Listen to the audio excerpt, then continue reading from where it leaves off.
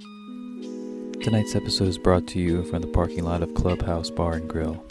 Put it in park, don't drink and drive, and enjoy the show.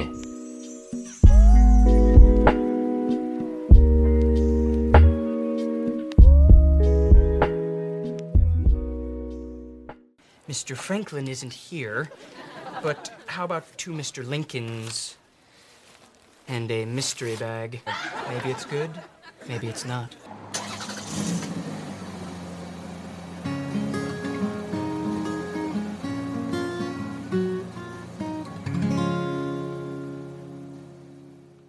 All right, so this is going to be kind of a mixed bag, mystery bag episode of content. We have kind of a gap in our reviews. We're still sort of figuring out the format of what we want this podcast to be, how we want it to run. So that's kind of what this episode is going to be about. And the biggest thing is, make sure you're, if you follow us on Facebook and if you actually listen to it, give us some feedback. What do you want to hear? What is entertaining? Do you like the movie reviews? Right. We also have, other ideas of, tournaments or this character versus that character, right. Stuff like that. Yeah, I mean, if you are one of our listeners and you have some constructive criticism, by all means, please let us know. The whole, this pod sucks is kind of, I feel you. It probably does, but it doesn't really help us get better. Unless you tell us why it sucks and how we can make it better, or at least why you think that's the case. But we do have, repeat listeners. I don't know anybody from Ohio. No, shout out Ohio. There's 2 listeners, apparently. And I don't know how exactly this tracking works, but Ohio, welcome. Yeah, we saw a few New Yorks, and I saw somebody from Washington, but Ohio, there is 5 people from Ohio that watched or listened to The Soul Eater, and then 2 that subsequently listened to episode 2 and 3. So thank you for that. No, it's been great. This is still a very new thing, at least for us. Obviously, podcasts have now been around for a while, and it's kind of what happens when you reach your mid-30s and you're 2 white dudes. You're like, hey, what else but start a podcast? So this is kind of our endeavor, and it's mostly just fun for us, and we want to but we do want to do the best we can and try to build an audience if we're able to. So like I said, this one is not going to be any kind of strict review. We're just going to kind of keep it moving, talk about things that we've been watching, things that we've been doing, things that are on our mind.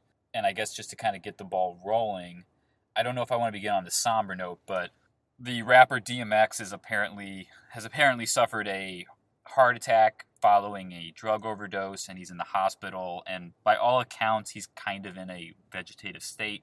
That's the word his rep has used. So he hasn't passed officially, but by all accounts it seems like it's heading that way. And he was someone that we both listened to quite a lot growing up. I don't know how you feel about all this. Oh, I loved DMX growing up, listened to a lot of his music. Where he really entered my life was Cradle to the Grave. Loved that movie. It was so bad, but it was really good. But more than that, loved that soundtrack. That soundtrack was one of my favorite albums growing up. I remember getting it in 8th grade from a guy that I don't even talk to anymore, but Jack Ha.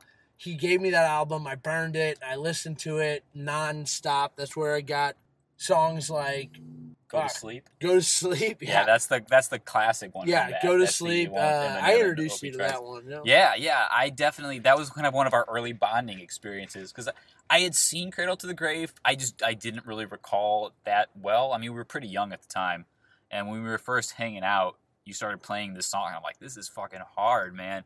And that's kind of what DMX did better than anyone, was the angry rapper. Just the most angry, pissed off guy in the room. But he did it so well. And yes, some of his stuff is problematic, especially by modern terms. But at the same time, I can't say I didn't enjoy listening to it all through high school and even into present day.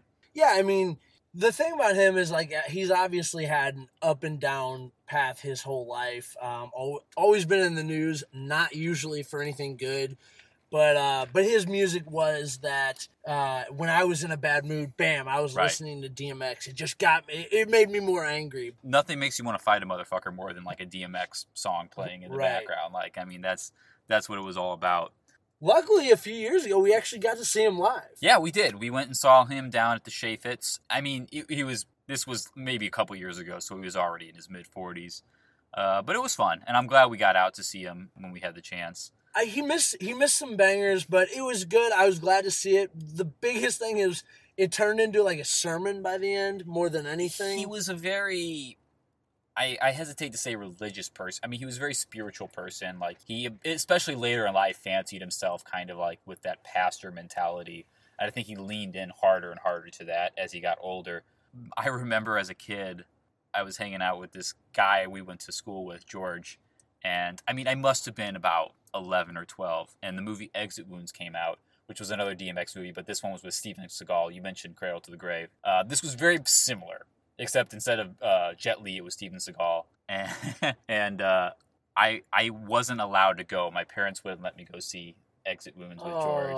I remember George had to ask my dad. It was one of the most embarrassing moments of my life. So much so that I remember it to this day. Like, it left its imprint where he asked, like, Mr. Worthman, can Nick come see Exit Wounds with us? And my dad was like, what's Exit Wounds? I mean, this is before the internet. Right. But even so, he was just like, what? Like, no. I'm like, God damn it, Dad. Like, you're making me look real uncool right now.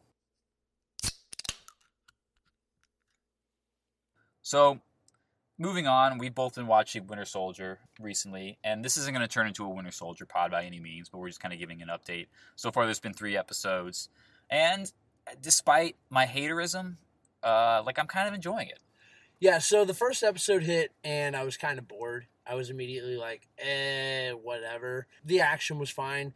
But second episode, I, kind of sat down, and I was like, oh, well, okay. And then I just finished the third episode before we sat down. It's a lot of fun, and I'm zoned in. Yeah, I'm all in on it. I definitely have some issues with it, but most of it, again, is just like me being particular and not liking certain, choices. But honestly, that's not up to me. I'm still not sold on the motivation of the characters for why they're doing what they're doing, whether it's the good guys or the bad guys. I guess the terrorists are just being terrorists because they miss the way it was when half the population was gone. And then the good guys just feel this sense of obligation for why they're doing what they're doing. I just feel like it's been a bit of a missed opportunity because you could have built on this sort of PTSD soldier mentality of the reason why they're continuing to be heroes is because that's all they know, and that's what they are at this point. Well, yeah, I mean, in me, I'm not typically an Anthony Mackie fan. He never really was, but he's not a bad actor. I just never was a big fan of his.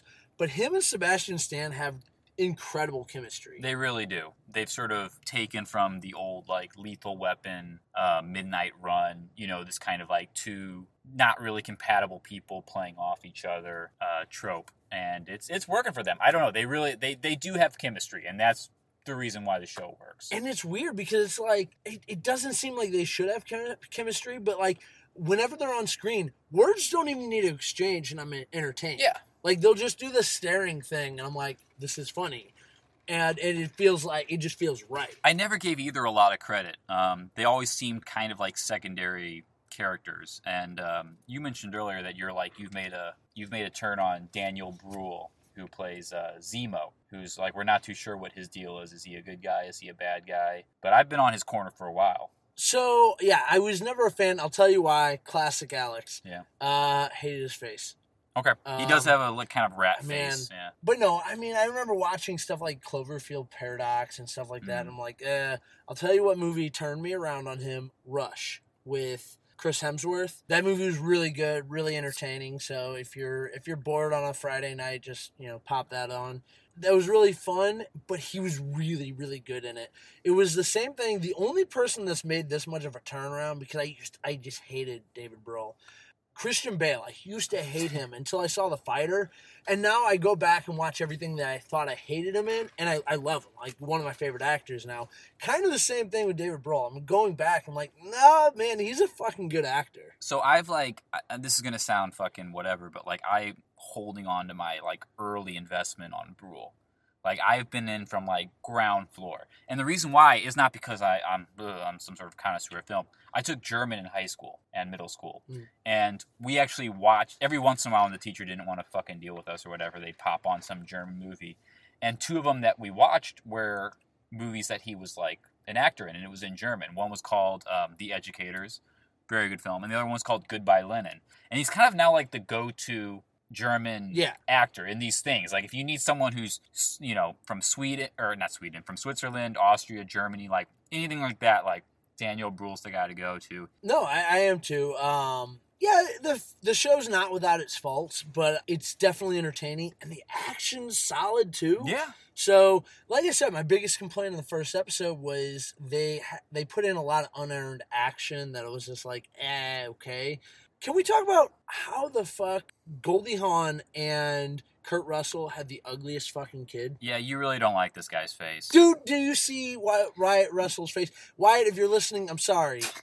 No, he looks goofy as fuck, especially with, like, the Captain America mask. It's mainly with the mask. Honestly, like, it's whatever without... He's fine without the mask. It's the mask just, like, it jets out the chin, like, 6 inches further. That chin there's a lot. It's like the Jay Leno chin. There's a lot going on It's there. just not made for that mask. But to his credit, I mean, he has a punchable face, and you want to punch him in the show. Like, That's true. he's doing his job. No. You're absolutely right. Yeah, I mean, I just kind of find it interesting that, like, there's a real missed opportunity here to, like, and I hesitate to even say this because it's such a hot button issue right now, but, like, there's a lot of, like, race card that could be played in this. And there's these two guys, one of which is from the 30s, and I brought this up to you earlier, and frankly, I don't even know if this will make it in the final cut of the pod. But hey, I will not be censored, at least in the original recording. Bucky Barnes should be more racist than he is in this show. And you know, here's the thing. I think Falcon doesn't like him more than he doesn't like Falcon, which is, yeah, like you said. Which is fine. Like, I don't mind that. I just feel like, you know, it's such a thing going on right now that if handled correctly, I think could be done really well. Like, he comes around and I don't he think learns. Disney wants to touch it. Of course they don't. Like, that's it. Like, you know, I don't blame them. I get the people that say, it's a superhero movie, keep politics out of it, stick to superheroes, or whatever. But here's the thing, they don't do that anyway. Right. Like, everything's politics. They hint at it. It's like, you know, there's the scene where, like, the police are questioning Falcon and stuff. It's like, they kind of, like, almost go there, but then not quite. Right. And, like, you could even, like, push it one step further. Like, I don't know where this series is going. Like, is this, like, an alt-right Captain America that's going to come out at some point? Like, obviously the turn has to come eventually, right? Right. No, 100%. Anyway, again, we're not gonna. I don't want to turn this into like a long thing. We'll catch up maybe at the end of the season, and we'll do a retrospective. We'll touch base. The last thing I have on my agenda here in my notes is, and perhaps the least surprising news. Do you remember the Catch Me Outside girl? Yeah, Danielle Brugeli. Yeah, I mean, I'm gonna say yes. I have no idea, Yeah, but Danielle Brugeli. she is on OnlyFans now. Stop it. Set the record for like most like followers on OnlyFans in one day. She just turned 18. I was gonna say she must have just turned 8. And you know what? This is something that they like. This was called like way early on. Like, of course. You know, I mean, when they came out, so they had the first episode of Dr. Phil, and they had to Catch Me Outside, whatever. Which was a big thing, and that's forever ago. How young was that girl? She was 14, 15. All right. Yeah. So anyway, then they had like the second episode where then it was like this second episode was obviously like Dr. Phil was like, hey, we're cashing in, come back on and be as ridiculous as you want. Yeah. I mean, this is, like I said, like, this was the natural progression. I didn't know she was a rapper now. Apparently she is. Yes, she's a rapper now. So here's the thing, like, she's just trying to cash in on whatever money she can. And you get your money. Like, hell, if I was Danielle Brugeli, man, give me some money. But so here's what happened. She started becoming a quote-unquote rapper, and I'm using air quotes. She started making, like, you know, songs or whatever, and they're all crappy. Also, so, like, if you have Snapchat, you know how, like, you slide over. I'm not talking to you because, obviously, you don't have Snapchat. But if you have Snapchat, you know, you slide over, and it gives you, like, suggested stories of, like, whether it's Antonio Brown or whatever. She's got, like, a lot. She's always pops up there. So she's a big randomly. Snapper. Like, people will be sponsored to have Snapchat stories or whatever.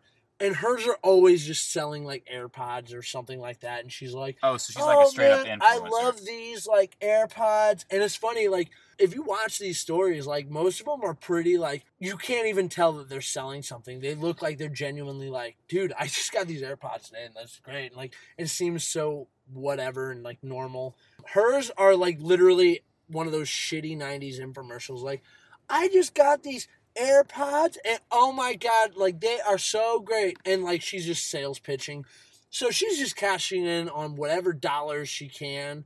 So the OnlyFans doesn't surprise me at all. So I feel like such a fucking dinosaur when it comes to a lot of these like online trends. I'm familiar with OnlyFans, and stop me when I'm wrong about this. So it's like a exclusive quote, like, again, not really exclusive because anyone who has a couple bucks, I guess, can be part of this group, kind of like titty pic thing site. Like, is that what this is? Like, oh, you follow this person, you throw some money at them, and then like you get exclusive quote unquote content. Yeah, and so, enough air quotes in this episode. But is that the idea? So that like, so you feel special because you're like a part of this select group of ass photos, or? So I've brought up the fact, like, we'll have people like come through and their whole like checking account, I work at a bank, their whole checking account will be like OnlyFans all the way down. And you'll be like, oh, wow, okay. So the biggest reason I'll never subscribe to an OnlyFans is this. Why am I going to pay, set amount of dollars to get titty pics or vag pics when I can just type in to Google whatever I want to see for free? And so I brought this up to the girl I work with, and she's like, no, OnlyFans is great because these girls that are making money off this are their own. Yeah, it's the girl boss mentality. Yeah, well, I mean, they own their rights to their own things, so they to can their body. Right, exactly. So where someone, and she brings up, the biggest example she brings up is Mia Khalifa, who, obviously signed early. She signed contracts or whatever. There's, so much porn of her all over the place. Yes, there is. And she's not seeing any residuals on any of that now. And I won't dive into that. Like, I'm not getting into the politics of it. But we'll do that next episode. But from what I understand, there's a big push for OnlyFans because now they own all their rights. They can put out and make money off of whatever they're sending out. So from what I understand, that's the benefit to OnlyFans. Yeah, I mean, look, if I was a 6.5 with giant tits, I would have paid off my student debt by now. Oh, absolutely, 100%. No doubt about it. Like, I mean, don't get me wrong. Like, you do y'all. Like, if I could get away with this, I would be on board immediately. And I'm not saying I'd never be lonely enough that this is not shaming people that are on OnlyFans or whatever, but it is a little bit, that I would pay for these sort of specialized videos and whatnot. It's just like, if I thought it was like I was the only one getting it, I get the appeal in a way. It's like, oh, this is a sort of secret thing, like I'm only sending this to like certain people, blah blah blah. But like, if you send it to more than just me, like, it sort of diminishes the value of your admittedly good looking body. I mean, don't get me wrong, and like I said, do y'all. Right, no, I mean, you do you, boo, but I'm just, like you said, man, if I could shake my ass on OnlyFans. I have no fucking shame. Don't get, I'm all in. Like, I think it's great. Entrepreneurs, This podcast is our OnlyFans. We're just trying to get it off the ground here. Right. If you want to see some skin, let us know. I'm going to say you probably don't. Like, you probably haven't actually seen a picture of either of us. Nick's hairy as hell. I'm just saying. Man, my fucking asshole is like Chewbacca, is all I'm going to say. Like, we're a good match. Alex has absolutely no hair, and I stole all of his, apparently, on my own body. So, yeah, I mean, hey, get us OnlyFans. Like, we'll get a subscription service in no time. Anything else you got before we wrap up? This is just going to be, like I said, a quick little shout-out soundbite. We appreciate everyone who's listening. Yeah, the biggest thing is, if you are following us, all you from Ohio or New York, if you're listening to this, like us on Facebook, The Car Bar Podcast. And if you're fucking weird shit, like, I get it. Like, don't be afraid to like our stuff and send us some messages about, how you heard about the pod or why you like it or anything else or why you don't like it. Like, frankly, this is just us hanging out, having a good time. We're going to do some more reviews. That's kind of the nature of what we've done so far, but we don't want to limit ourselves to just that. So if you're like, hey, we prefer you just sort of shooting the shit, by all means. I mean, that's way less work for us. We can do that any time of day. And if you have any recommendations on what you want us to review, we're more than happy to watch whatever and oh yeah, we'll give you some thoughts. Yeah, I mean, it's all good. I know there's a million pods like this, but we're glad you listened to this one. So thanks for tuning in.